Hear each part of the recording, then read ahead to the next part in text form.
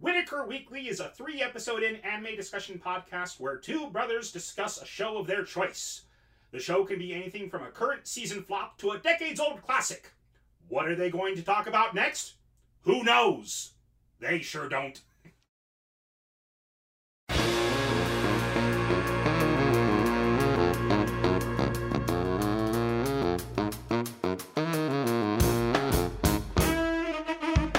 I'm Andrew. I'm Lee. And this is Whitaker Weekly. Let's get right into it. All right.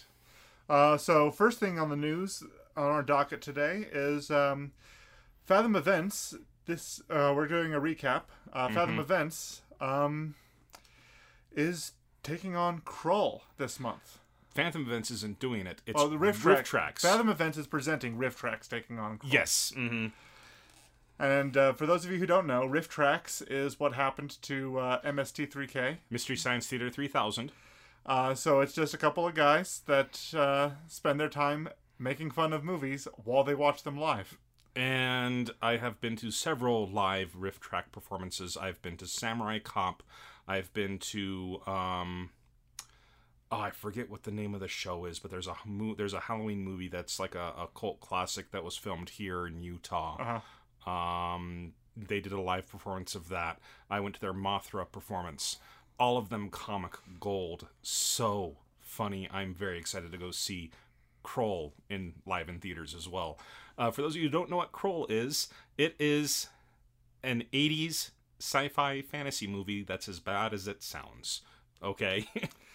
Yeah, it was just one of those market saturation things that happened after Star Wars. Everybody was trying to do something science fantasy. It was just, studios were filling the market with it.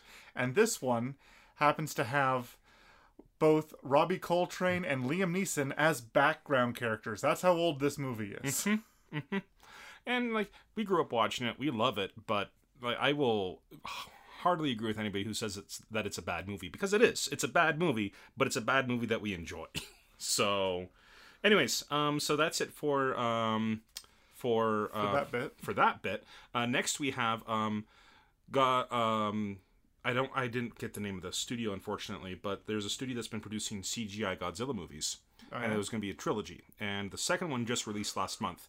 And the third one has a release date now of November 9th, and you can go ahead and watch them on Netflix. Oh, you put them out pretty quickly then. Yep, they're putting them out pretty quickly. You can watch the first two on Netflix. It's Godzilla, A Planet of Monsters. Mm-hmm. I forget what the second one is called, but the third one is called... let me go ahead and pull it up here.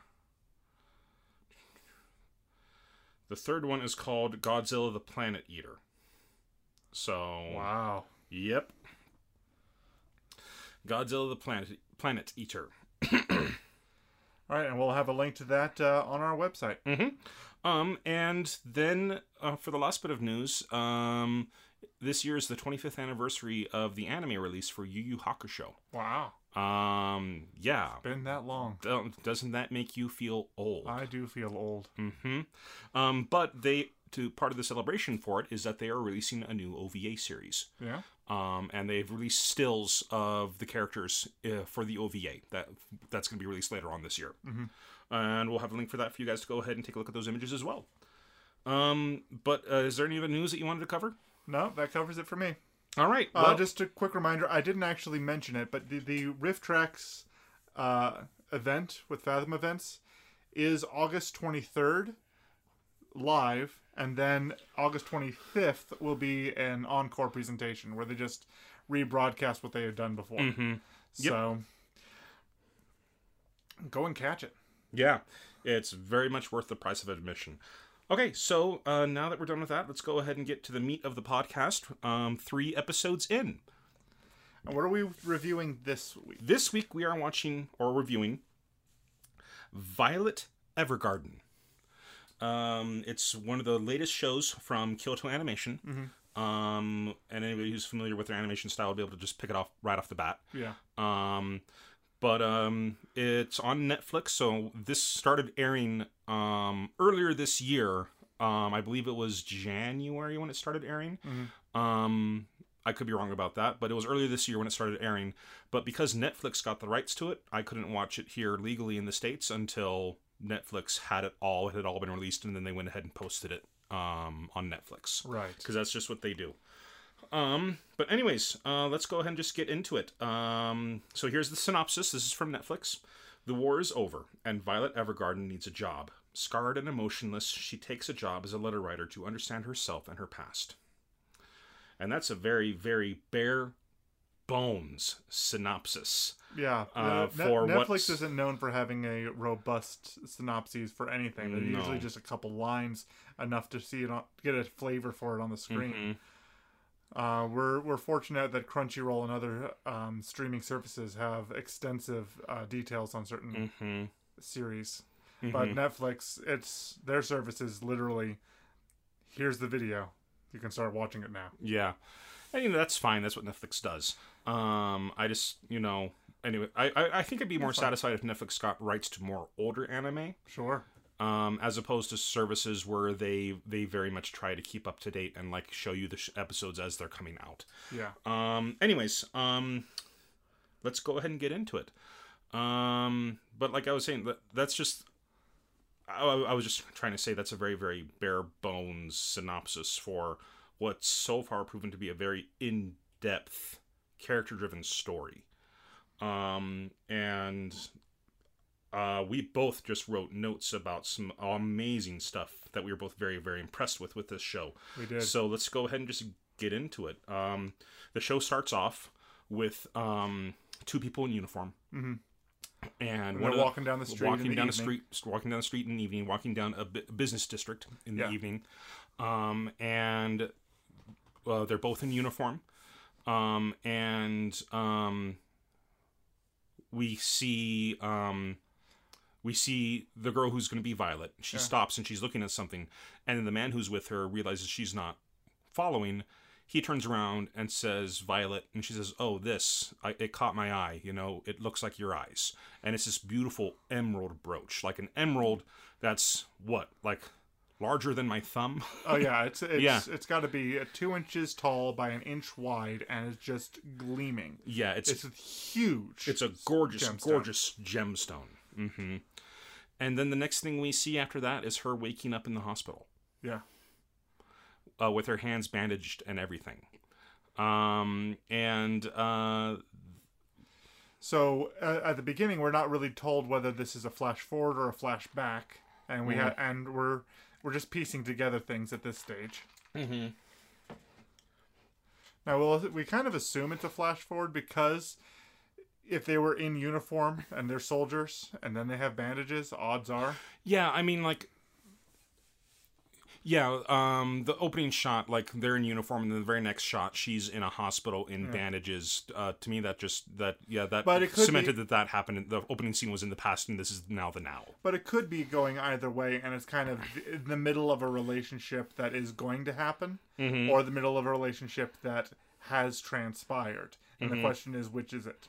And so that's just another bit of show don't tell intrigue where they're trying to keep you involved. And that's something that I really, really enjoyed about just the first 3 episodes that we watched so far. We talked about this last week when we were talking about what did we watch last week? It was Sound Euphonium. Yes. Which I finished the first season this week. Oh, okay, cool. I'm already in season 2, so but you're watching it with your daughter, so no, they sometimes appear. Oh, your daughter is sometimes there? I'd like her to watch it, but no, she's at that age where she wants to be playing with her friends. That's part of it. The other part is that she actually has to complete and turn in a book report before she can apply for her classes this next year. Oh, nice. And she hasn't opened the book yet. Well, then she better get to opening the book. Anyways, this show does an even better job of showing, not telling. She is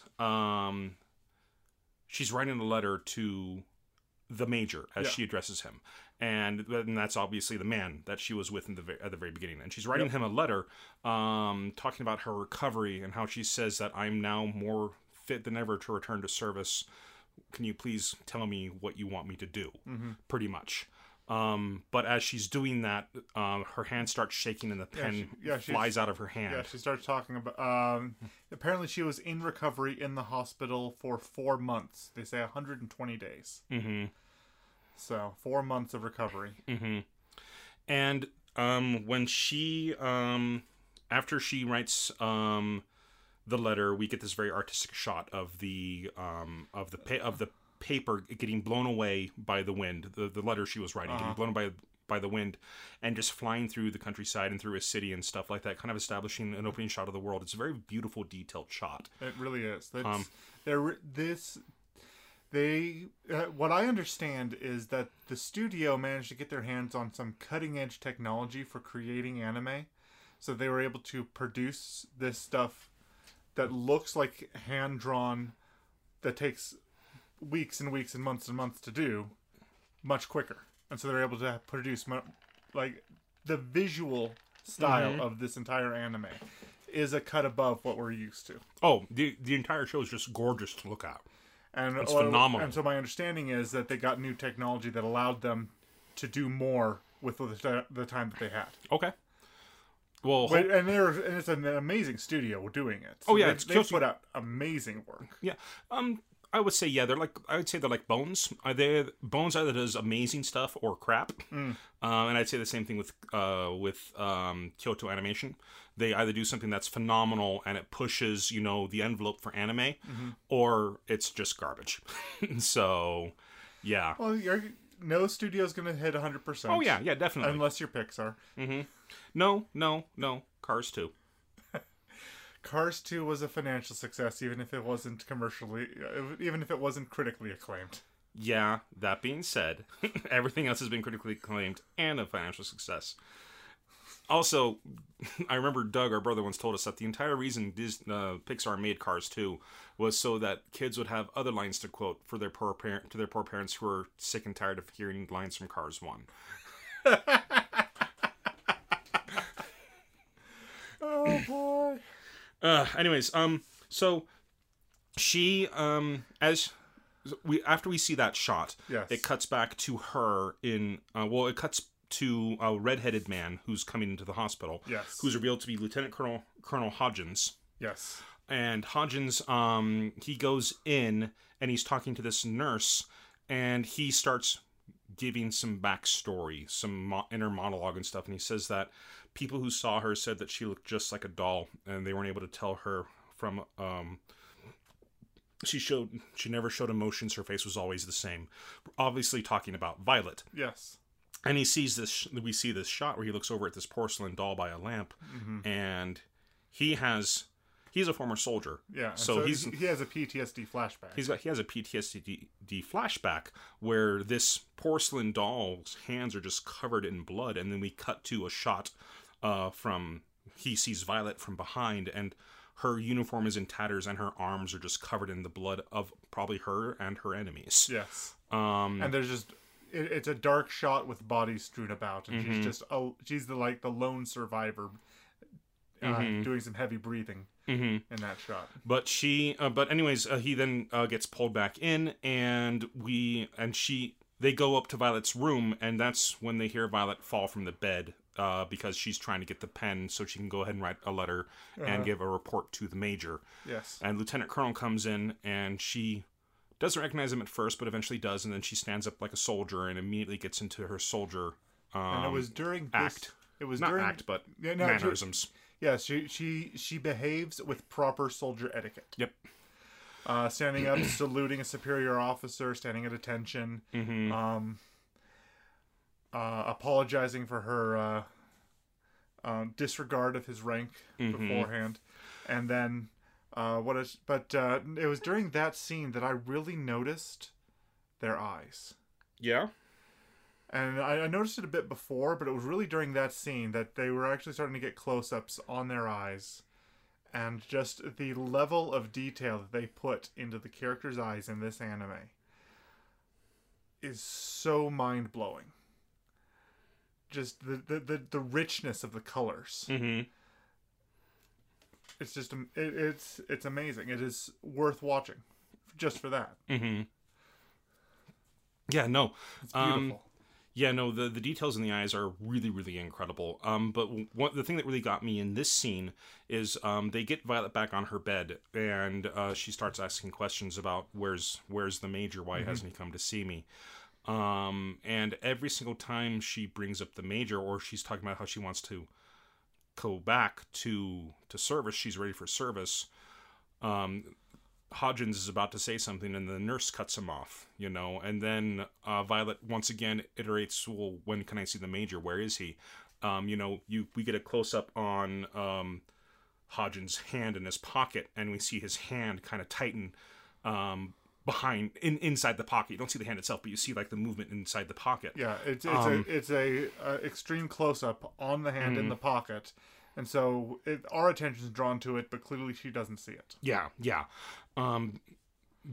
Because she doesn't know how to read people. No, yeah. We'll get more into that later.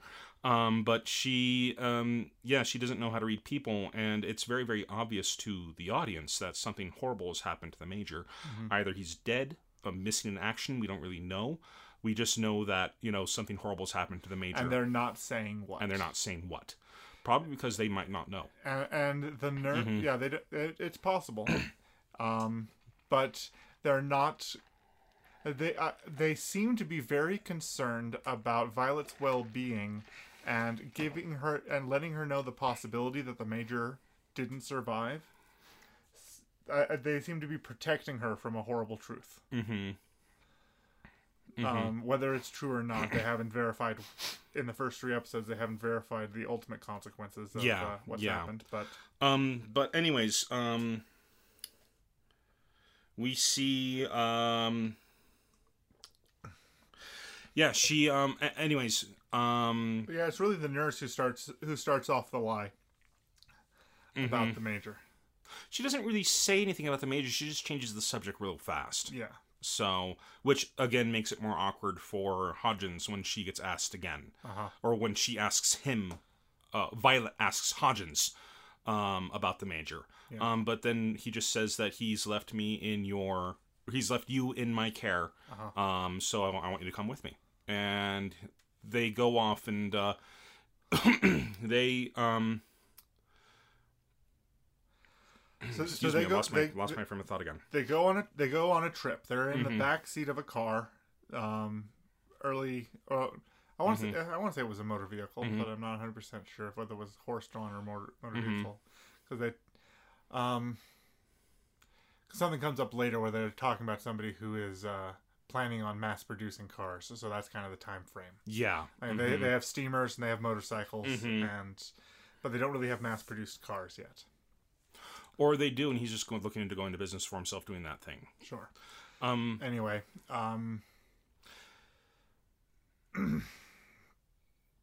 Okay, so there's a scene that takes place inside the back of this car, and they're talking, and the doll. The doll. And so before that, before they get in the car, she is given her her belongings had been sent to an army base that she wasn't at, and then they eventually got sent back to her, and that's why it took 4 months to get her stuff back to her, just in time for her to leave. And she goes through her suitcase and says, "Where is it? Where's the brooch?" Referring to the brooch we saw at the beginning of the show. Yes. And so clearly, laying to rest that yes, that is a flashback. That chronologically, that is when that happened. And so she's very insistent on leaving to go and find this brooch. When the Major stops her and says, "If it's that important to you, I will track it down." Not the Major, the Lieutenant Colonel. Lieutenant Colonel Hodgins. Lieutenant Hodgins. Hodgins has a and then they get in the backseat of the car, and then he says, "I didn't know which one to get for you," and so he holds up these 3 plushies and says, "I didn't know which one to get for you, so I got 3." And she says, "I don't need any of them." Yeah, it's like, you know what? End of the world. Everybody's gonna die if you don't pick something. 1, 2. I'll take the dog. And so she just picks the dog. It's like, oh, why did you pick the dog? And then she's examining the dog back and forth, not really knowing what to do with it. And brushing it against her face. Yeah. Feeling the texture of the fur. Of the fur. And then, he says, why did you pick the dog? And she says, well, it's because the Major's brother once said that I was the Major's dog. This is going to be a long car trip. And he was just like, oh, boy.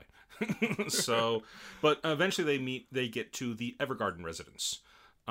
Which is along the way they demonstrate how war torn their country is. They could have taken the train. Oh yeah, if a bridge hadn't been bombed. Yeah, and so you're seeing an iron bridge that was bombed, and so it's going to take extensive repairs to repair the train track through there. So that's just a lot more showing about how the country has been victim of terrible war. Yeah. And then he talks about how they could have made it in a day if the trains were still running, but now it's going to be 3 days to make it to where they're going. Yep, and so they get to where they need to get, where they get to the Evergarden residence, yes. Which is, according to the Lieutenant Colonel, the Major's closest living relatives, which is why they're entrusting Violet to them. And they lost a son in the war. Yes. And as they're meeting with Violet, they're drinking some tea, and Violet tries to hold up the tea, and her hand is just shaking, and then they have these transparent glass teacups, these really beautiful looking transparent teacups, and I want to say, was it a diffuser or there was a rose shaped? It was an flotation device. It was a flower. It was an actual flower. It was an actual flower in there. The reason I knew it was an actual flower is because I watched it the second time, and we'll get to it. But she's holding up the cup and she's shaking the cup really badly, and then Miss Evergarden, the elderly woman who's the head of the household, she says, "Oh, don't push yourself if you can't do that," thinking that she's shell shocked or something, and she's not able to do, and she's just got shaky hands. Well, she drops the glass and spills the tea all over her hand, and the servants immediately go up and try to clean it off. She's like, "No, it's fine. I don't feel heat." And she says, "No, but still, it's gonna do damage to you." And then, as that's happening, Violet takes off the bandage for the first time, and we see, and she says, "It's all right. It's made of adamantine silver," and she sews her new hand, and it's a robotic hand. Yeah. And it's the first time we've seen her new hands. I mean, anybody who's seen the trailers and stuff know that she's got those robotic hands, but it's the first time we've seen them in show. Right. But she, but anyways, the reason I know that it's a flower is because it cuts down and it shows the tea and the glass spilled, and then we see the flower out there, and there's some petals that have been knocked off of it. So it's an actual flower. Okay. I was surprised to hear that a flower was in hot tea, personally. Have you never had rose tea? I've not. There was this place, I forget where it was. I forget what it was called, but it was a Mongolian restaurant down in Provo, and they made rose tea, and it was pretty much just hot water with rosebuds in it. Oh, okay. And you would just pour it into a glass, and it's delicious. Okay. Really, really good. No, when I had rose tea described to me, I didn't realize it was hot. I thought it was something cold like lemonade that just infused through cold water transfer. No. So it's hot, so maybe. So, but being tea, it makes more sense that it's hot. Yeah. But no, I've had rose tea a couple of times, and it's really, really good. Okay. So, but yeah,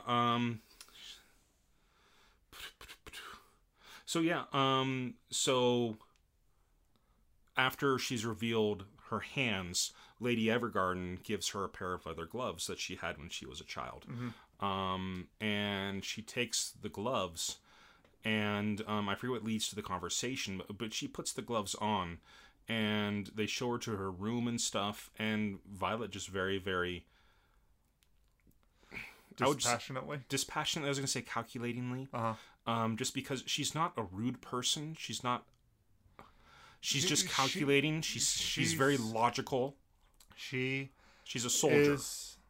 She was never trained in the etiquette of civility.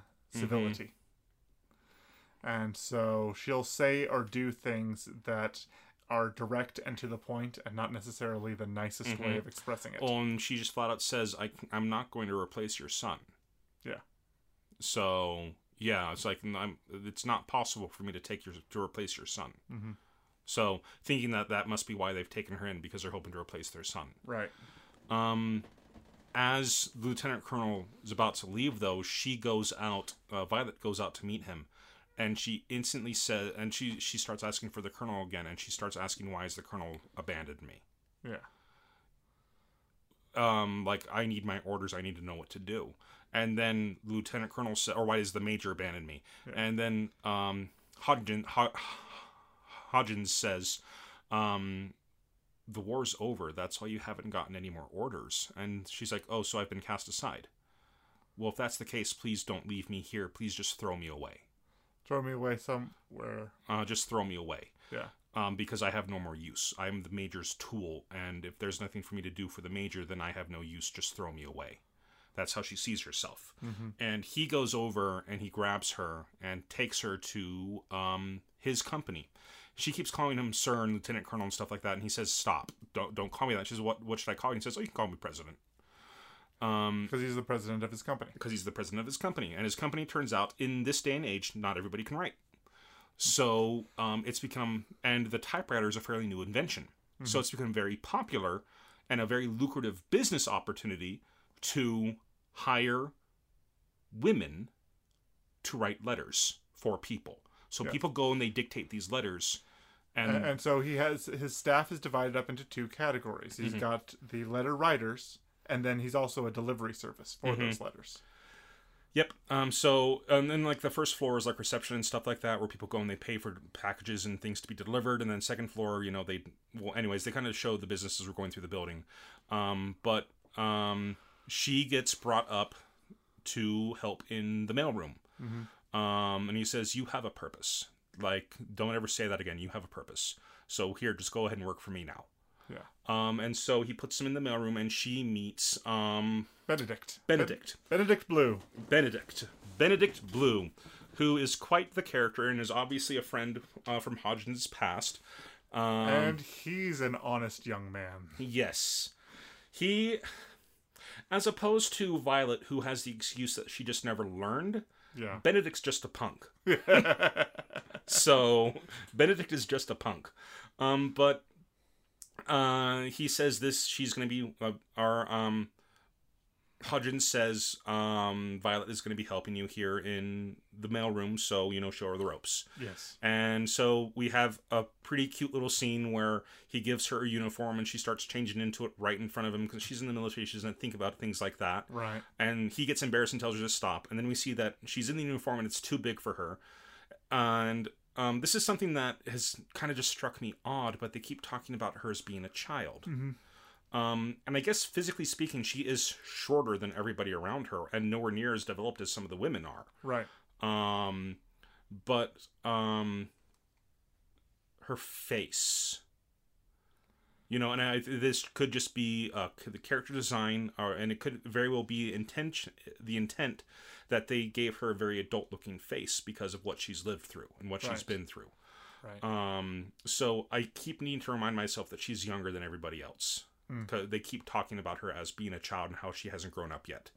And I actually looked it up online. I wasn't able to find a proper age for her. Right. They just keep calling her young. But anyways, he then shows her the ropes and says, this is how you organize things. The break room's over there. Make sure you take your break at the proper time. Let me know if you need anything. I'm going to go ahead and get to work. And so she says, okay. And he leaves, and he comes, and then we see a montage, or not a montage, but just a shot of the sun crossing the sky, getting to the sunset. And he comes back in after having made deliveries for the day, and she's in there completely done, having organized these piles of letters and put them in the proper boxes and stuff. And he's like, did you take a break? He's like, no, I didn't need one. What should I do now? And he's like, well, maybe we should start you on deliveries. Just kind of a casual thought. Maybe we should start you on deliveries. And that night, Hodgins is coming back from a meeting that he had with a guild meeting. And he was in a horse-drawn carriage. I remember the clip-clop of the horse pulling him. And he's just like, what's going on? He's just like, oh, so now there's businesses out there that do midnight deliveries? He's like, oh, I guess there's some businesses out there that do night deliveries too. It's I couldn't afford doing that though. And then he's like, I wonder what business that is. And as the cart turns, he sees his company's logo on the side of the cart, and he runs up and he asks her what she's doing. She's like, oh, I was told to do deliveries. And then we cut to dinner at, I believe it's Hodgen's place with Benedict and Violet. And he just says, and they're chewing each other out. Obviously old friends and stuff like that, bantering back and forth. But Hodgins is not Hodgins. Benedict is just like, I intended for her to do it tomorrow morning. I didn't think she was going to keep going. Yeah. And that kind of gave me a thought, If she's recovering, like she's been in bed rest for 4 months. And she says she's not at full strength yet. And she's still not at full strength. Yeah. So what is her full strength at? Yeah. She works all day on her feet. Mm-hmm. Without a break. Eating very little, as we discover. She doesn't eat very much. Yeah. And then she goes out and she's pushing this cart that's 5 times her size through the streets. Yeah, it's making deliveries. It's a hand cart. It's a hand cart full of papers. Yeah. Paper's some of the heaviest stuff once you pile it up. Yeah. Yeah, and she's doing it like it's nothing.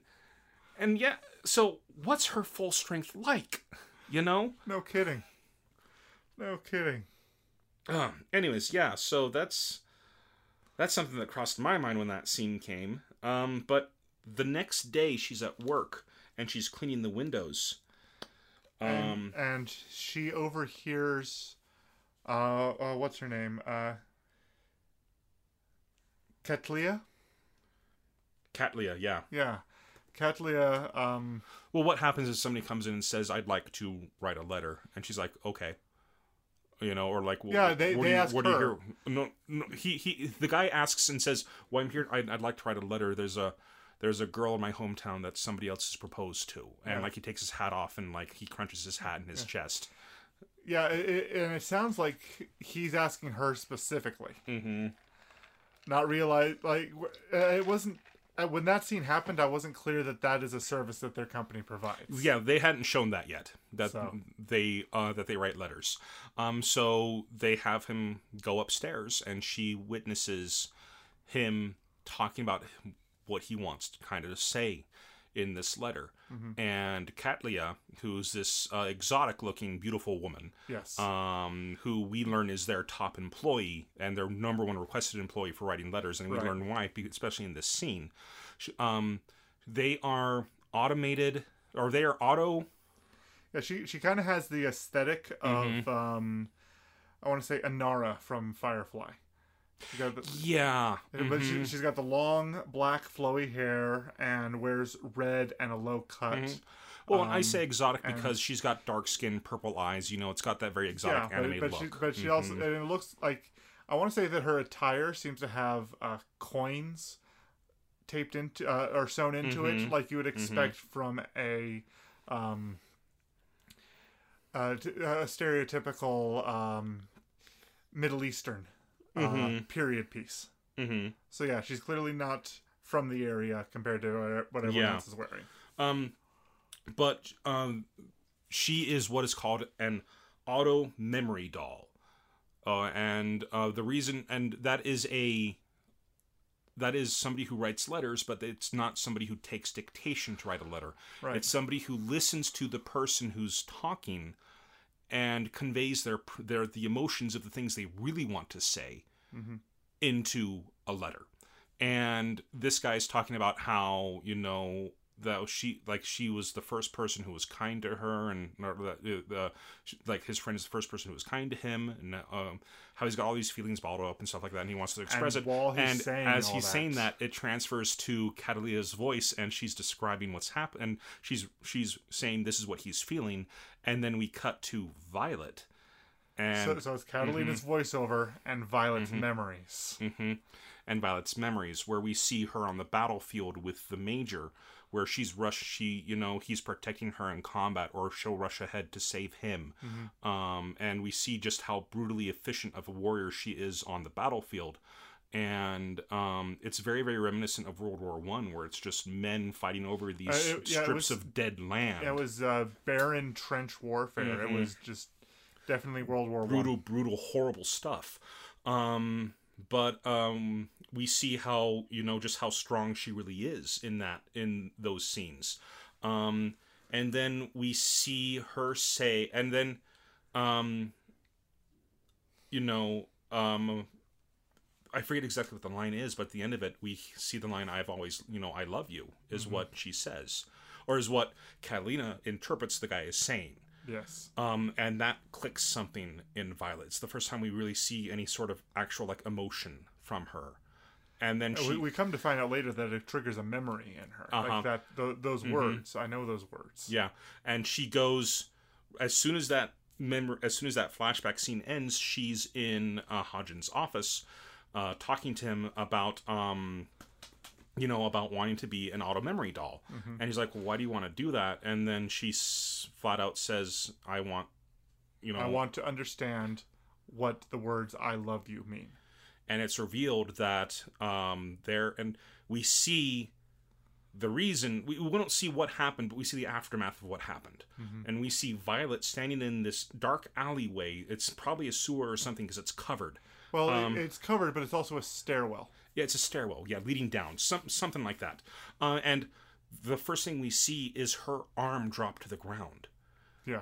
And she's just covered in blood. And she's armless. Mm-hmm. And she goes down and she just, in tears in her eyes, says, I'm not letting you die here. And she leans down and she bites into the Major's shirt to try to pick him up. Yes. And he's not missing any limbs, but he's not in good shape either. No, he's covered in blood, and mm-hmm. things are not good for him. Mm-hmm. And at that particular moment in time, the way she said, I want to know what I love you means. Mm-hmm. My mind went immediately back to that one scene from Sword Art Online Abridged, when in episode 10. When Yue is talking to Asuka. Yui. Mm-hmm. Yui is talking to Asuka and Kirito about why she injected herself into their lives and how she wanted to know what love is. I wanted you to show me. Yeah, I'm glad I'm not watching this show with you because I may have punched you if you had stopped and talked about that during that scene.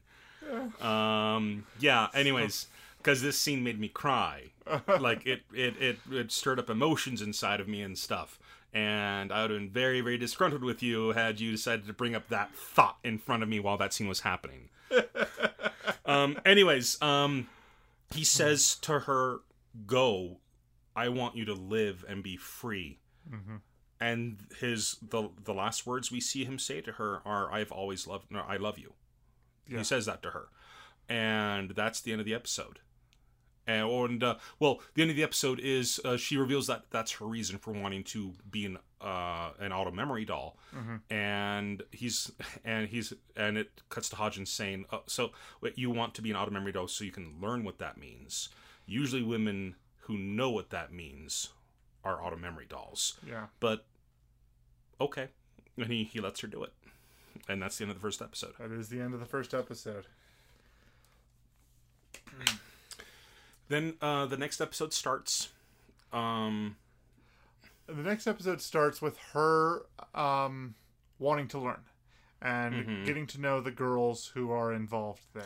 And we meet the three girls. We meet Iris, who is a little hothead.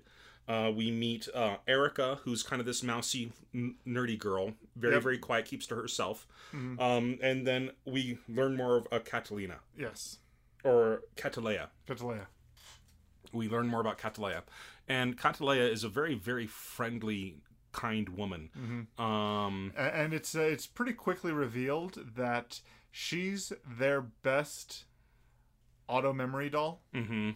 Because she reads people so well and then can also write passionate mm-hmm. words. Mm-hmm. Whereas the other two are still quite novices. They're still pretty new. And they even reveal that Iris just kind of, just graduated from a class. She just barely passed her apprenticeship. Mm-hmm. So she's still pretty new. So the girls, a lot of them spend their time typing out documentation or addresses or things like that for envelopes. Where Catalina, like, they get a lot of requests for Catalina to write letters. Right. So, but they need to learn how to, spread the workload, because it can't all be on Catalina, because anytime that she's gone and they end up doing bad work. Yeah. Which comes up. But the next scene that I absolutely adored was watching Violet learn how to type. Yeah, they bring out a typewriter and they start, they give her some exercises and say, okay, go ahead and just put your fingers where you would on a keyboard. They say the L and the F button, which is, I looked down at my keyboard when they said that. I was like, yep, no, that's where your fingers go. J and F, yes. Yep. But you put your fingers there, and then she started typing, and letters started appearing and stuff on the paper. And it's at that moment that she, for the first time, takes her gloves off in front of the girls, and they see that she has this automail hand. And it's very, very interesting that she bites the gloves off. Yes. Up until a certain point, we never see her take the gloves off with her own hands. It's always bites, and that's something we'll talk about when we get to that scene when that happens. But I think there's a very solid reason for why. But again, she bites the gloves off as opposed to using them. And it's very clear that she does that. She even bit to put them on. Yeah, to put them on in the first place, she used her mouth to put them on. Yes. Which makes me think that maybe the automail, these automail. Yeah. Automail. Yeah. These robot arms don't have the tensile grip that, because she did drop the pen. I'm just wondering if these robot arms just don't have the tensile grip for. I think there's a more symbolic reason behind it, and I will get to that when we get to the scene where she doesn't use her mouth to take off the gloves. Okay. But that was what I assumed up to this point. Okay. But it was actually very interesting at watching her learn how to type, because what they show her doing is she starts learning how to do the typing and realizes that her fingers are not in the right place for what she needs to do. So she unbuttons her cuffs, rolls her sleeves up to her elbows, pops open a hatch on her elbow, and starts making adjustments from there that changes how the resting position of her fingers. And so we're watching her calibrate her arms for typing. Yeah, which was really, really cool. And then she proceeds to start typing at 200-300 words a minute, and these girls are like worrying about their jobs all of a sudden when they turn to him and say, "Can you type quietly?" Catalina says, "Let's go ahead and have you type more quietly." Yes. Because she was making quite a racket, but producing accurate documentation. Yep, just super, super fast typing. And anybody who's used a typewriter knows that those things are not even really designed to be super fast. No. No. Early typewriters had what was called a Dvorak key layout, but there were constant jams because a lot of the common letters were all categorized together. And so the QWERTY keyboard style nowadays wasn't to make people type slower, but was to separate the common letters out so that typewriters were less likely to jam. Yeah. And so that's just the traditional keyboard that now every keyboard you buy has that layout. So I'm curious. And because she said F and J, then we know that at least the subtitle translation for this show seems to think that it is a QWERTY keyboard layout. It's a QWERTY keyboard layout, yeah. I'm pretty sure she said actually F and J in Japanese. I'll have to re-listen to the scene again.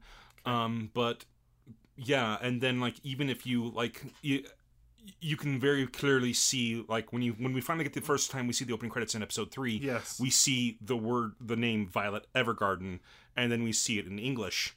We see it in their written language and then in English. So they have some kind of written script, and I had this written down. I was really fascinated by it because some of the characters look Japanese and some of the characters look English, and many of the characters look like some hybrid in between. And so it's just a very interesting... It's almost as if they borrowed a letter that looked like a letter from a lot of European or Eastern or even all over Asia. Russian. I think some letters look a little Russian to me. Yeah. But all of it just seemed close enough that it looks English. Well, yeah, it looks like a written language, as opposed to just scribbles on a page. Yes. But anyways, which makes sense for them to do if they're doing so much work with typewriter. Yeah. But we then see kind of throughout the day, people coming and going and asking for letters and stuff. And she's, and Violet is Violet, where, one customer, comes in and, Violet says, "Oh, that's not spelled properly. You know, you made a mistake. Or you made a mistake there." And she's like, "Ah!" And she says that to the hothead. She says that to Iris. And at the same time, this guy's like, "But I'm going to go ahead and I'm going to try to pay back as much of this debt as I can, bit by bit. I'm paying a bit each month." And then Violet just says to him, "You're only paying that much each month. That's going to take you 120 years to pay off your debt. Are you going to be all right to pay that off?" Yeah. And then we get to another scene where there's this woman who, from what it sounds like, has been abusing this child of relative or something, and she's like broken up about it. I think this is actually Erica who's writing the letter out this time. I could be wrong. And then Violet just says to her, "Could you please stop crying? It makes it harder for us to do our jobs." You know? And then we see what you wrote down as one of your favorite bits. This guy refuses to pay. Yes, so they write the letter, and then he reads back the letter, and he's deeply offended that, how dare you write this as though it were my fault? I'm not paying for this. And then Violet gets up and politely reminds him and says it's illegal to not pay for this job. It's illegal to contract our services and not pay for it. And then literally, she's saying it in the calmest, most rational discussion type voice, while getting up behind him, twisting his arm behind his back, and slamming him down on the table. Next thing we see is the boss saying, "So we've been getting a few complaints lately." Well, but before that, like before she pushes him on the table, you know, before she strong arms him into pain, as it were. She even just says, "Could you please tell us what was wrong about the letter and we'll fix it?" Yeah. You know, and she's trying to be, trying to say, look, she's saying all the right customer service lines. She is, but this guy's just, getting very, very upset and more upset, and he's threatening to leave, and finally she just pins him on the table and, pretty much says, "Let us help you fix it," Yes. So. Oh, boy. Yeah. And then the very next scene is just a cut to, excuse me, it's just a cut to Hodgins, and he's just like, "So we've been getting lots of customer complaints recently." The way he delicately he delicately presents this information. But then we get a scene that really, really, that really demonstrates Violet's incapacity. Yeah, how bad she is at this. We get this woman who comes in. She's a very attractive woman. She's hoping for Catalin, or Cattleya. Cattleya, however it's pronounced. I'll just say Cattleya from now on because that's how I have it written down. But Cattleya, she wants to use Cattleya, but Cattleya's on a business trip. And so the only person who's available is Erica, the little mousy girl. And by the way, they don't mention it in any of the episodes, but I looked up in their wiki to get their information. Cattleya's last name is Baudelaire. Yeah, as in the Baudelaires from a series of unfortunate events. Yeah, they have not. Yeah, they never said her name was Baudelaire, but this is based off of the light novel series. So I wouldn't be surprised if they got her name from the light novels. Okay, but yeah, when I saw that, I was like, oh dear. Fortunately, she's not one of those Baudelaire orphans. But anyways, she's a distant ancestor. Anyways, this well-off woman comes in, and she's talking about how, I want you guys to write me a letter. There's this man. He's asked me out. He's starting his own automobile business. Honestly, I think I could do better. I'm not really into that kind of grunge stuff. But while she's saying that, she's twirling her hair. She's like showing all these signs that she's actually, into the guy. But what she says doesn't match what she shows. Violet says, "Well, let me write the letter." And so they say, "Well, what happens is, Erica is the one taking is the one receiving this information. When Violet steps out from behind a partition and shows herself, and then the customer asks, "Are you going to be the one writing the letter?" In a way, she meant it inquisitively, but Violet takes it as an order and salutes and says, "Yes, ma'am." Yes, I'll do it. And she writes this letter, and the very next scene we see this woman is back in the office in tears, furious, and she hands him the letter, and Violet wrote this letter that's incredibly rude. It's it's pretty much saying you're below me. Send more gifts and money. Yeah, send more gifts and money, pretty much. Which is what the woman was saying, and the woman is in tears saying, "I wanted to enjoy the chase. I wanted to date this man. I wanted to marry him eventually, But a woman's supposed to let a man chase her. And Violet had no idea about that stuff. No. And so Catalina apologizes for it, goes and tries to fix things. And then we see, after that scene, we see Violet walking through the street. And she's in the rain. No, it's not the rain just yet. Not the rain just yet? Okay. No. We see this happened at some point in this episode, because this is also the episode where I saw the high heels. But she, yeah,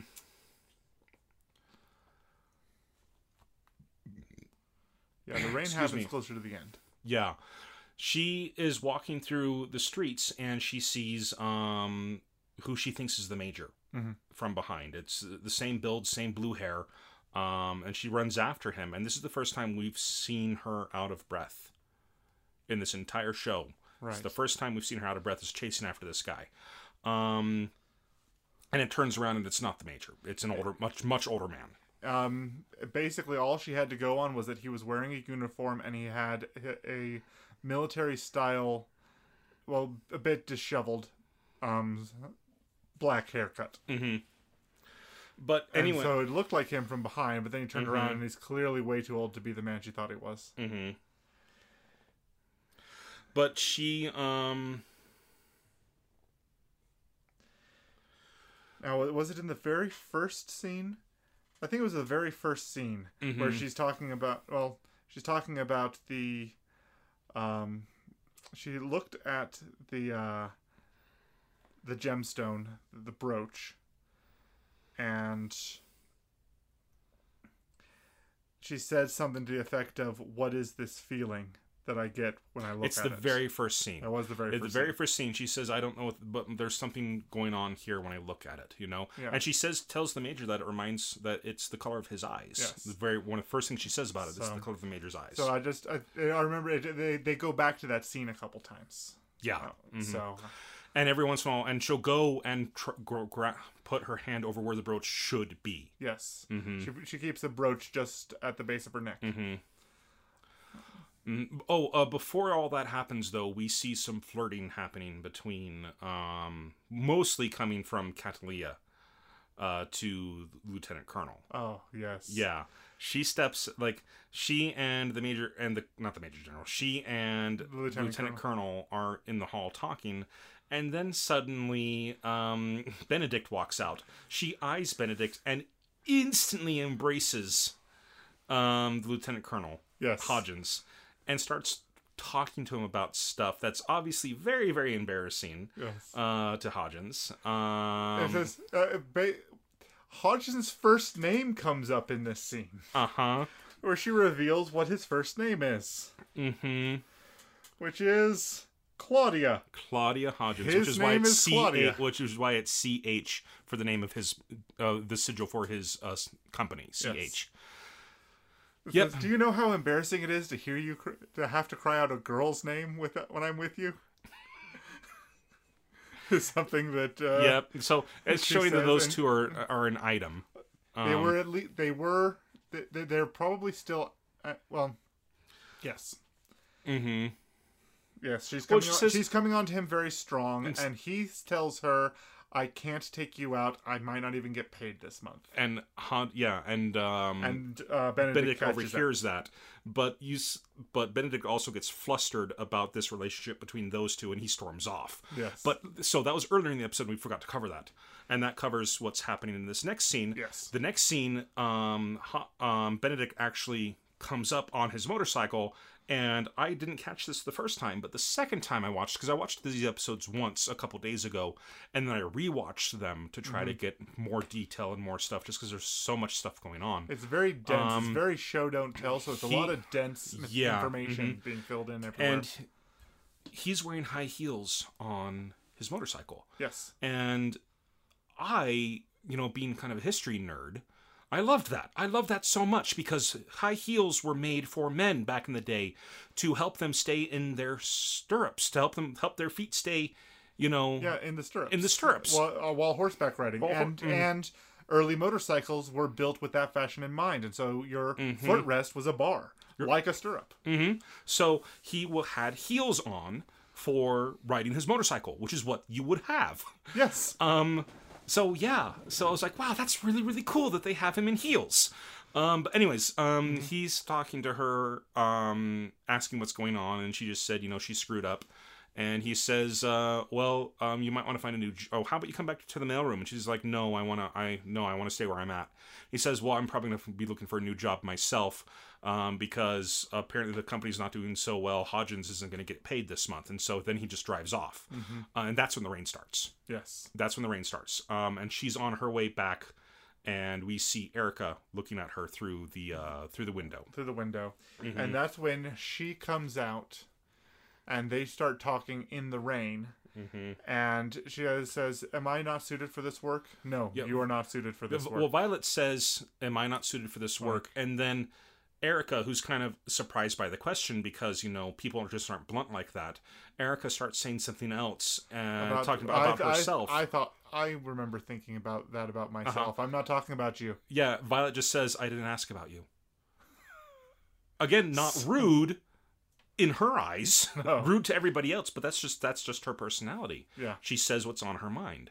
And I didn't ask about you. She's from the military. She's very, very clear, clean cut. Well, as clean cut as military gets. But she's as direct and to the point, and no him hawing around the topic, and then beating around the bush. And then Erica just says, "Yeah, you're not cut out for this job." And why are you even doing it? Yeah, why are you doing it? Why do you want to do this job if you're not cut out for it? And she says what she said to the lieutenant colonel earlier, which was, I want to know what the words I love you means. And it's at that moment that they have this amazing visual cue where the rain stops and the cloud sweeps by overhead and a slow panning of light covers both of their faces. And it's literally a visualization of dawning realization. And it's just, and I thought, you know what? Little things like that, they're just great. Yeah. No, it is great. And then after they have that conversation, they go back inside, and we overhear Iris talking to Hodgins, saying that she is terrible at this. She should not be, she's not cut out for this work. She shouldn't be a doll. She's driving away customers. We're just starting to take off with this business, and if word gets around that we've got this horrible person with us, it's going to drive business away. And Hodgins is saying stuff like, well, I'm not going to fire her, no, she's here to stay. He's about to say that when Erica bursts in. Yeah, he's about to say something, and Erica bursts in and says, please don't fire her, let her remain as a doll. And that's when he says, I'm not going to fire her, she's going to stay. We're going to figure something out. But Violet, who 2 minutes before was told by Erica, you are not suited for this work, says, interrupts Erica and says, "You said I wasn't suited for this work. You're being contradictory. This is a contradiction." Yeah. And Erica just looks up at her with a little bit of an eye twitch, like, "Uh-huh. Why are you saying this now? I've just changed my mind about you. Can't you read the situation?" No, she can't. That's not what she does. And this is when we get, we see why Eric is not going to be paid this month. Yes. And that's because Claudia. Claudia. The Lieutenant Colonel Hodgins tracked President down... Hodgins. Hodgins tracked down the brooch. Yes, he did. And he spent his month's wages to buy it back because apparently some soldier found it in her belongings and sold it. Stole it and sold it. It was somewhere on the black market, and he found it and collected it for her. Which gives us a little bit of more information about Hodgins, that he has black market connections. He does have black market connections. So just that, but she gets it back, and she's as excited as Violet can be, which isn't very much. But she's very happy to have it back. Yeah. And then we get a bit more story for Erica. As she's walking home that night, she's saying to herself, "Well, I stuck up for her because she reminded me of why I wanted to become a doll." Yes. And she reveals some backstory where the reason they're called automated auto memory dolls is because a famous inventor, the man who pretty much invented the printing press in this world, his wife was a novelist who was going blind, and he wanted his beloved wife to be able to continue telling stories. So he made this machine, which ended up being the prototype for typewriters, where his wife would still be able to write stories with it without being able to see. Yeah. And that first device was called Auto Memory Doll. And so from that point on, the women who would write letters for others who were not able to write for themselves are called Auto Memory Dolls. And she wants to convey the love of others through her work the same way that she felt the love that the wife had for her husband through her novels.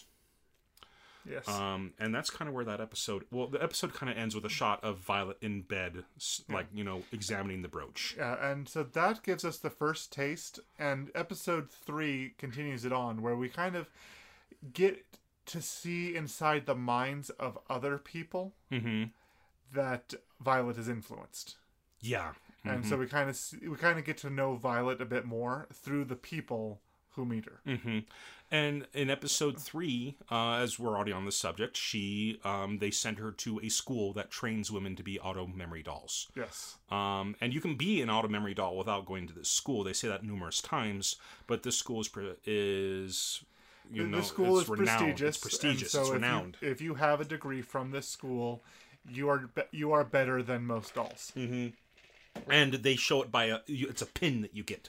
And it's a really cool looking pin, because what it is it's this semicircle C, the bottom of which has this has a couple of wings on it, but the top of it is 2 typewriter keys.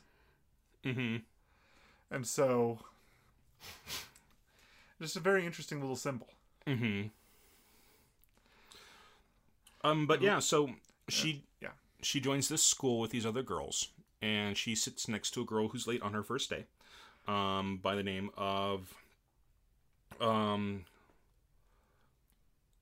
Luculia? Yeah, Luculia. Luculia. And she's this, redheaded girl, pretty, dainty, freckled. She's very, very nice. I don't know if I can ever say that I've seen freckles that detailed on an anime character before. Well, if this technology becomes prevalent, we might see a lot more of it. Yes. And Kyoto Animation did some amazing stuff with it, so hopefully we'll see more stuff done with it. Right. But anyways,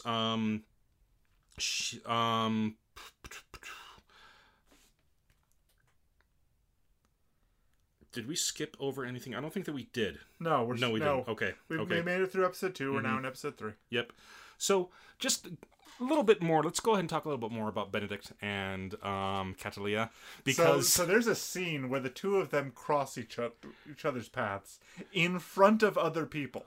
That seems to be a key point, actually. Yeah, well, when they are in front of other people, they are fighting like cats and dogs. Yeah, it's really, really funny because we see them angry at each other and then go going humph, and then like walking off. And as they're walking off, we see the people behind them who are actually there for the scene, the real focus of the scene. So every time they're around other people, they just they hate each other. Right. But when is it Violet that comes back that night?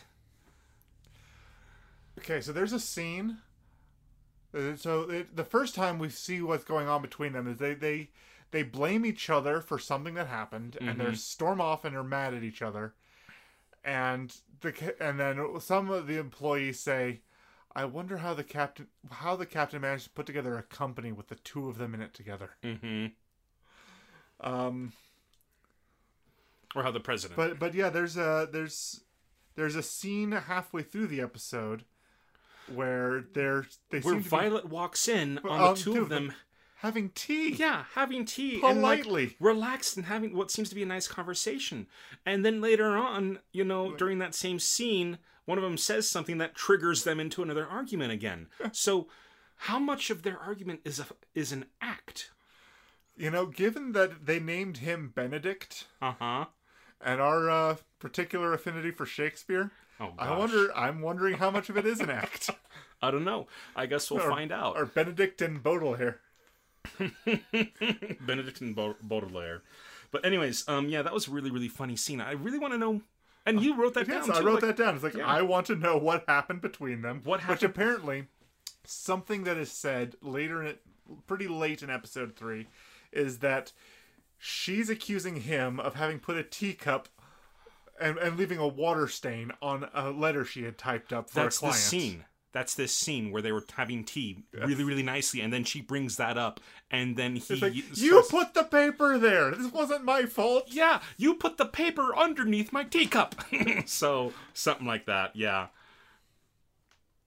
But anyways, so now we get to the school, and the teacher But I want to believe that is not the end of the story. Oh no, I doubt it. We're gonna watch more of this show, and it's going to it's gonna escalate. Reveal some more. It's gonna reveal more. But the teacher, they never actually say what her name is in the show. It is on the wiki, but I didn't bother writing down what her name was. They just call her instructor. Yes. But she put up, she introduces class, and then as soon as they and her character design, she is a very severe matron. Yes.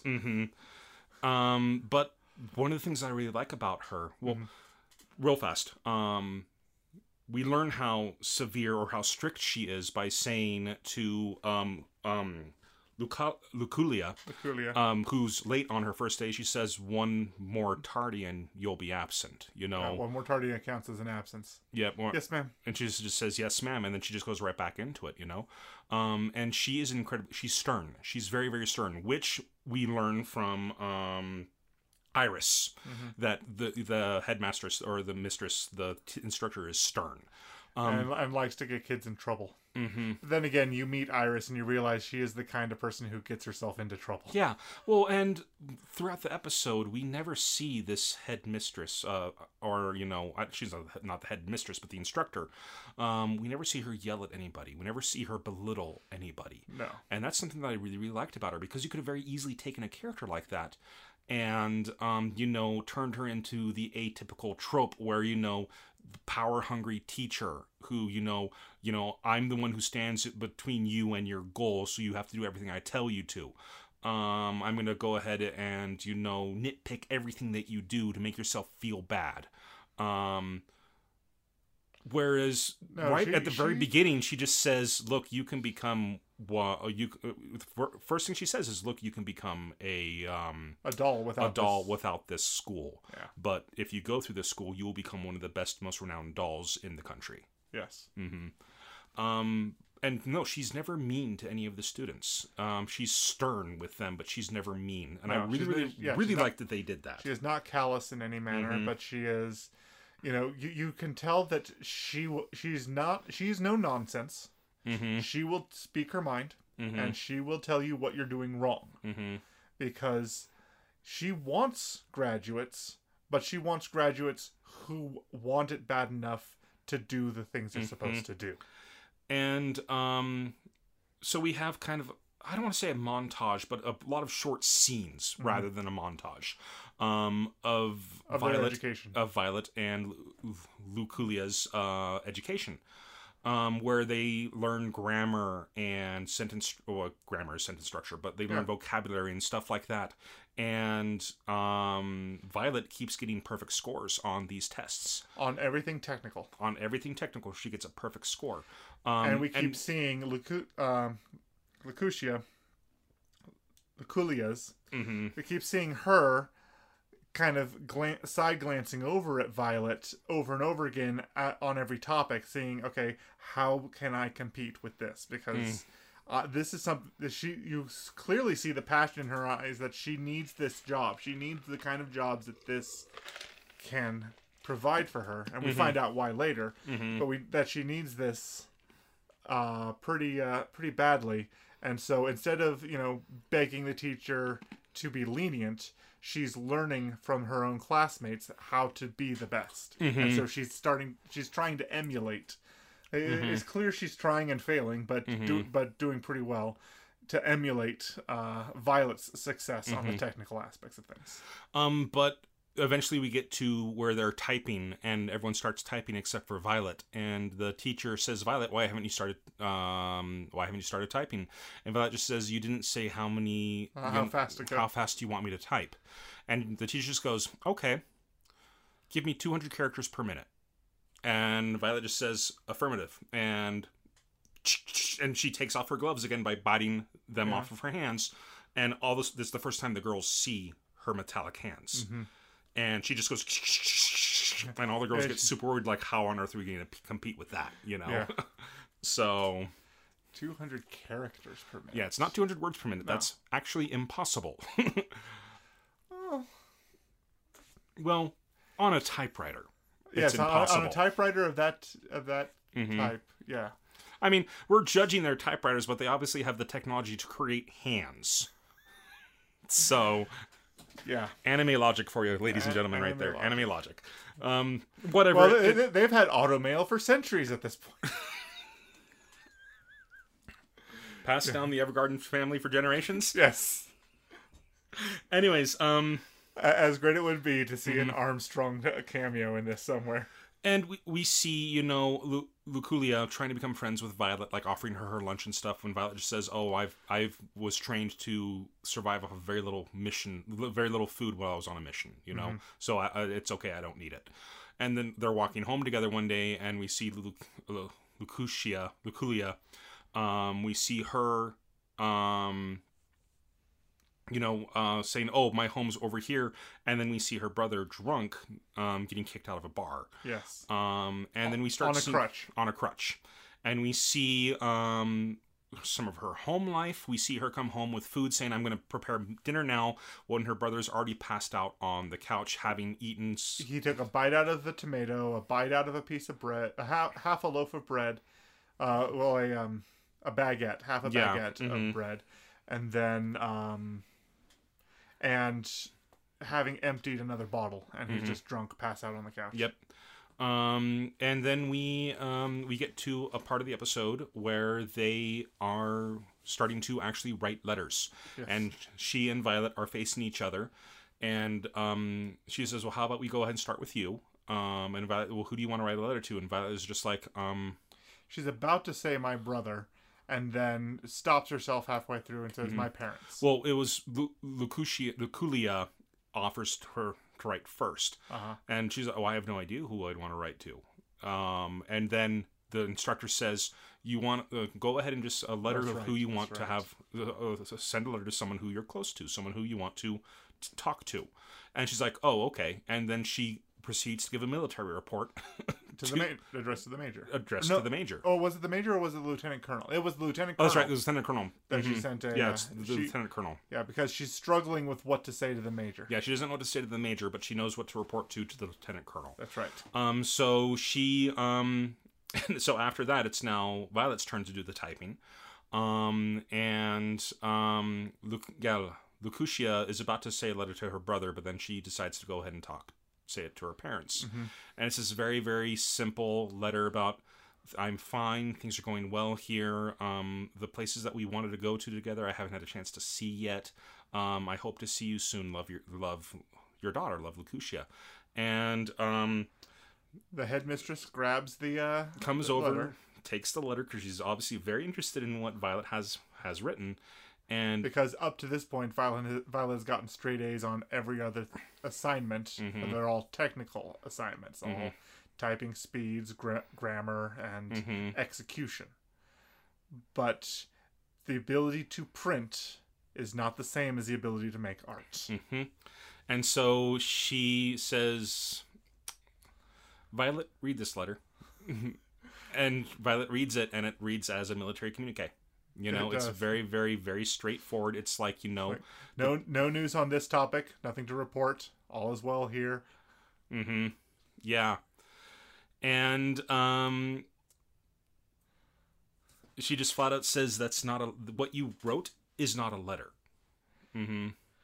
And it's completely true. And what Lucutia doesn't know is that this is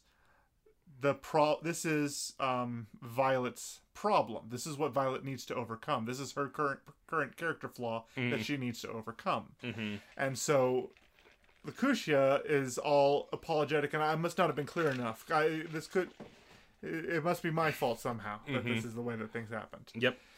And so she's hyper apologetic and trying to smooth things over with the teacher, and the teacher's having none of it because the teacher knows that each of the students has their own thing that they have to do, and if you can't, even if your client is unable to adequately express themselves as a doll, you're supposed to tell anyway. And that's the whole reason she was at the school to begin with, was she's awful at reading people. But so the next scene we see is graduation, and all but 3 of the girls get their pin. There's a couple of girls who failed as well. Violet is one of the girls who failed, even though she got straight A's. But it's also revealed, like, of the girls who did succeed. Of the girls who did succeed, who was the top in the class? Well, no, I don't think it was of the girls who did succeed. I think it's implied that she is the top of the class. So she was able to overcome everything and become top of the class. Luculia is the top of the class. And a side statement was, so where are you going to work? I'm like, I haven't even thought about that yet. And so you're the top of the class and you don't know where you're going to work yet? So, yeah. And then Violet goes home that night. And they don't actually cover where she's going to end up working throughout this episode, but I do kind of hope to see more of her in future episodes. Maybe she'll join the Maybe crew. I don't know. I say as somebody who read the wiki, but no, it's fine. Anyways, Violet goes home that night and reports to the colonel that she failed her mission, and the colonel's like, "It's okay, you didn't need that anyways, And the next day, she goes back to the classroom, and Luculia is there waiting for her and said, "Oh, I was hoping that you were here. I wanted to see you again." Yep. During all of this, before they failed and everything, Luculia tries to become closer friends with Violet, and she takes Violet to what she says is the best view in the city. And it's revealed that her brother took her there.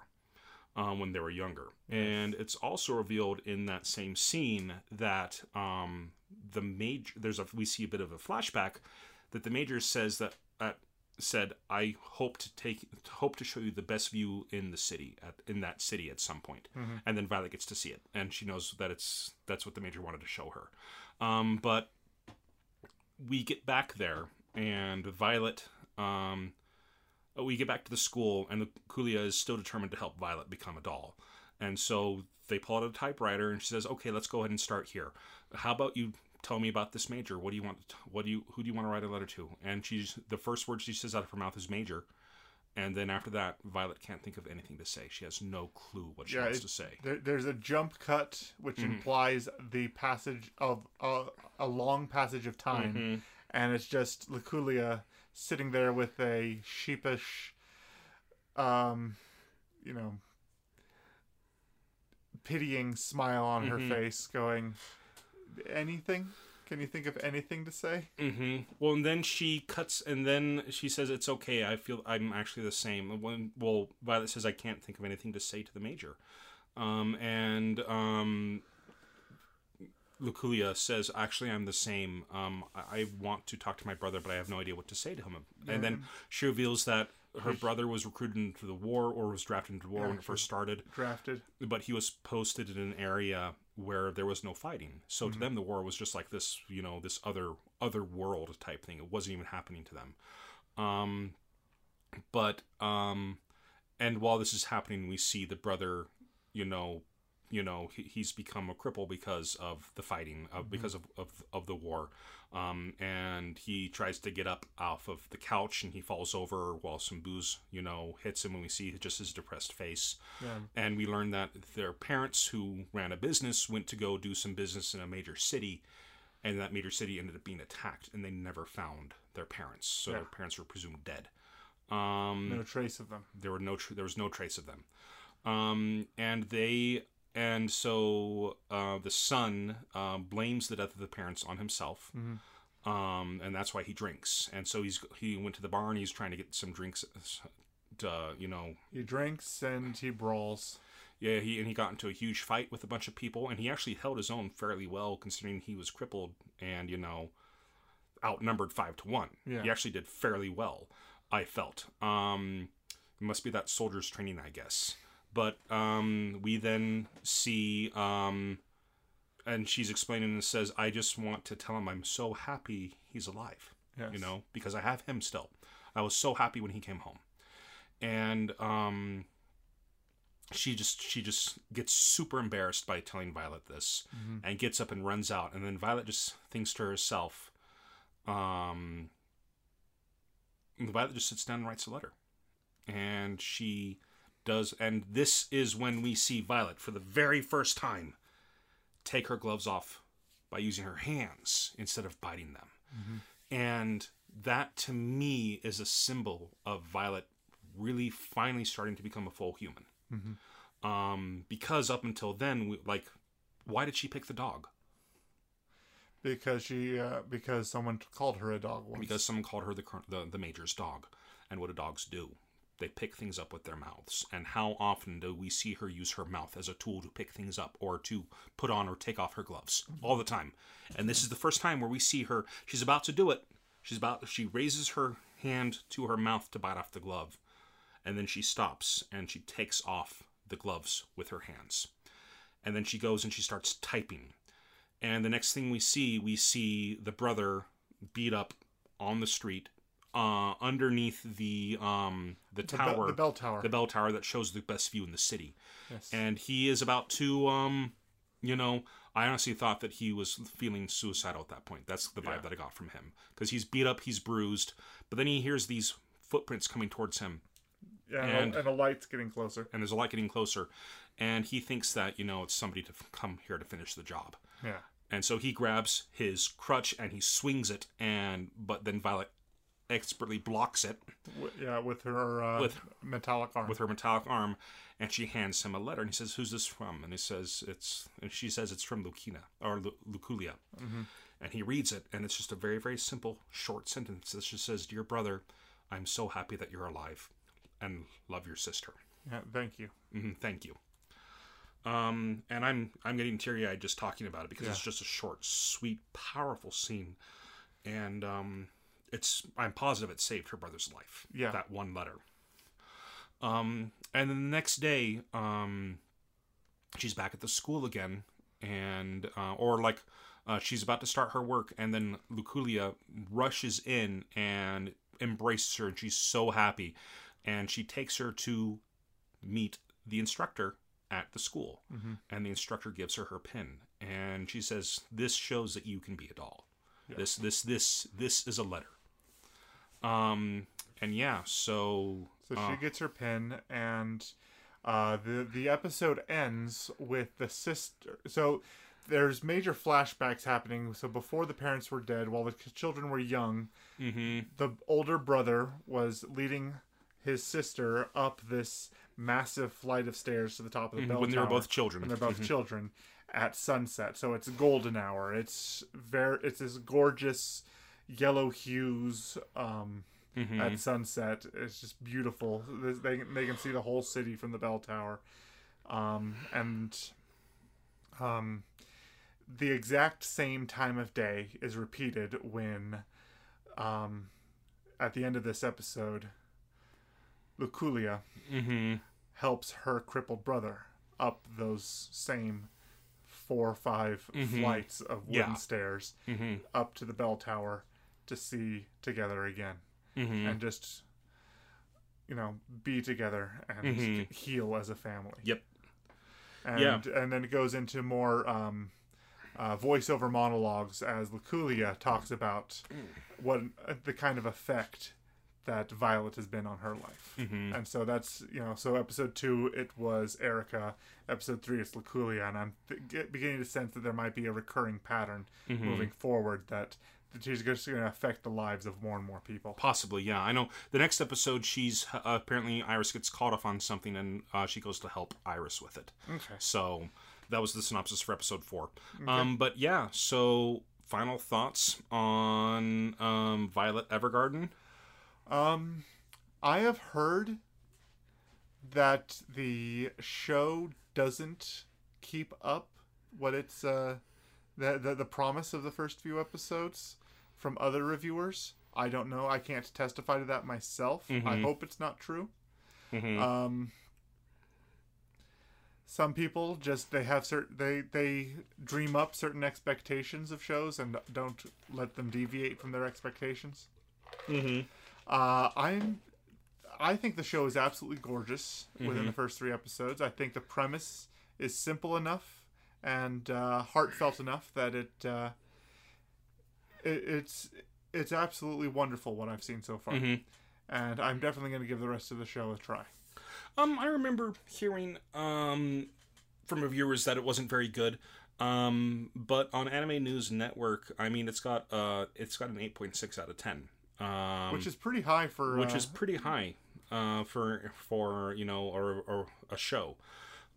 So I am very, very much looking forward to seeing where it goes. I'm trying to keep my expectations low for it. Not because I want to be, not because I'm expecting to be disappointed, but I find that if I let my expectations get too high, it almost never matters what actually is in the show. It won't meet my expectations for it. What I've seen so far, I love, and I really, really want to see the rest of it. So, yeah, so that's my final thoughts on the show. Me too. Okay, so that's it for Violet Evergarden. Next week, what are we going to watch? It's your pick. And this next week, we are going to be reviewing the first 3 episodes of Cells at Work. I've been seeing a whole ton of memes of this on Facebook, and it's just the new big thing that's come out with just adorable characters representing the different cells inside of our body.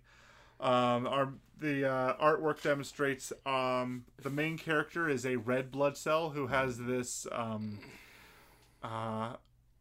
beret, who has a beret in the shape of a red blood cell. She's a delivery girl. She's a delivery girl, which is what red blood cells do. They deliver oxygen and nutrients to the cells in the body. And so she's a delivery girl, and she's accompanied by a guy all in white, except for when he's covered in the blood of his enemies, who is a white blood cell. And then there is just a collection of kindergarten-age children who are the platelets. And so there's just memes all around that just adore. I've already watched the first 3 episodes, but I stopped myself from watching any more because I knew we were going to be doing this for 3 episodes in at one point. Yes. So I'll just rewatch. And I have not watched one not watched a single episode in anticipation of doing this. I've already watched the first episode several times just because I've been introducing the show to people. But yeah. Okay, the Crunchyroll synopsis reads, "This is a story about you. A tale about the inside of your body. According to a new study, the human body contains approximately 37 trillion cells. These cells are hard at work every day within a world that is your body. From the oxygen-carrying red blood cells to the bacteria-fighting white blood cells, get to know the unsung heroes and the drama that unfolds inside of you." Well, I'm enjoying rewatching those first 3 episodes, so we can go ahead and talk about them next week. So, how many times have you seen the first episode now? Probably 3 or 4. Okay. All right. I just keep introducing it to people, and they're just like, "This show's amazing." I'm like, "I know, right?" So, fantastic. Okay, all right. Well, that's it for 3 episodes in. Let's move on to recommendation of the week. All right, and this week it's my turn, and I'm recommending Princess Ghibli 1 and 2, the albums from Imaginary Flying Machines. Apparently, Imaginary Flying Machines, which is named after a Studio Ghibli short, what it is it's a handful of Japanese and European heavy metal bands who have collaborated on a studio album that takes theme songs from major Studio Ghibli releases and does heavy metal covers of them. Yeah. So you were the one who introduced this to me. Yes, I was. I've introduced this to a lot of people, and it's not heavy metal. It's actually death metal, and which is a much heavier, more hardcore version of metal, and a lot faster too. And when people hear the phrase death metal, they think evil. Death metal isn't evil. A lot of death metal is actually like about, they sing about mythology and Norse gods and things like that. Sure. They actually sing about really cool stuff. But one of the reasons it has the name death metal is because it's the form of music that has the very gravelly, growly, singing voice for it. It also has a style of singing called Beauty and the Beast, where you have a beautifully trained, professional, usually operatic female singer, and then the male grunt, growly, demonic sound, and they call that Beauty and the Beast. Sure. And when I first heard that they had done a death metal album covering Studio Ghibli music, I wanted to cry. I was like, why on earth would you do that? Why? And then I listened to one of the songs. And then I listened to another. Well, and then my curiosity got the best of me. So yeah, and then I listened to one of the songs, I listened to another, and then another. And before I knew it, I had bought the album. And have spread the word of that album to anybody who's willing to listen. It's awesome. It is so well done. Like, it is a massive love letter to Studio Ghibli. So yeah, but this is your recommendation of the week. So why are you recommending it? Well, I'm recommending it because it's just that good. You can listen to any of the songs on YouTube right now. But I do highly recommend you go out and buy the tracks and support the artists who created it. So, but I absolutely love the cover that they did. The album 1, Princess Ghibli. Track 12 is the Nausicaa Requiem. That's a very, very good one. It is just glorious. My personal favorite is their death metal cover of the Japanese cover of Country Roads. Like the John Denver Country Roads? Yeah. I think it's in Whispers of the Heart. I forget. I could be wrong, but I know in one of the Ghibli movies, one of the ones that actually hasn't been released here in the States, unless it has, then I didn't hear about it. This little girl's asked to sing a song for some raccoons. And so she sings Country Road in Japanese. And so they do a death metal cover of the Japanese cover of Country Roads. That sounds amazing. It is amazing. You should listen to it. It's my favorite song on both albums. Which album is it on? The first one. Is it? Okay. I personally think the first one's stronger than the second one, but the second one's still pretty good. Okay. Okay, so yeah, that's it for recommendation of the week. Unless there's something else you want to talk about it? No. All right, next then it's the creator shout out. And this could have been news, but I wanted to go ahead and share it for the creator shout out. But I want to go ahead and give a shout out to Concerned Ape, also known as Eric Barone. He is the man who single-handedly programmed all of Stardew Valley. If you don't know what Stardew Valley is, it is an indie version of Harvest Moon, and it is the best Harvest Moon game I've ever played. Really? It's incredible. The reason I'm bringing it up today is because as of today, August 1st, they have officially launched the multiplayer version of it, where you now have one player who owns the farm, and a bunch up to 4 buddies can join in as farmhands. And every single one of them can flirt with the potential people to marry in the game, and end up having families on your farm. Mm-hmm. So yeah, it's I played the beta of it, and today was the official release for the multiplayer. I've got his links for Twitter. He actually has a YouTube channel. I don't think he updates that very often, but there's the link to his blog on StardewValley.net, and we'll go ahead and have those up on the site. But I just wanted to go ahead and give a shout out, kind of as a celebration to finally releasing the multiplayer patch for Stardew Valley, which you can play on the Switch, the PS4, the PC. I believe it's on Xbox One as well, but I have it for the PC and for the Switch. Okay. Okay, so that about wraps it up for us today, unless we forgot anything. Nope, that covers it. All right. Well, thanks so much for listening in this week. If you listened on YouTube, please feel free to like and subscribe our channel. Subscribe to our channel. If you like what we do and want to support us, please spread the word of our podcast or even support us on Patreon. And where can they find us on social media? Well, our website has links to our social media pages on Facebook and Twitter, as well as our Patreon and YouTube pages. So if you just go to WhitakerWeekly.com, you can branch out from there. Awesome. Well, I guess that's it for this week. I've been Andrew. I've been Lee. And you guys have a great week.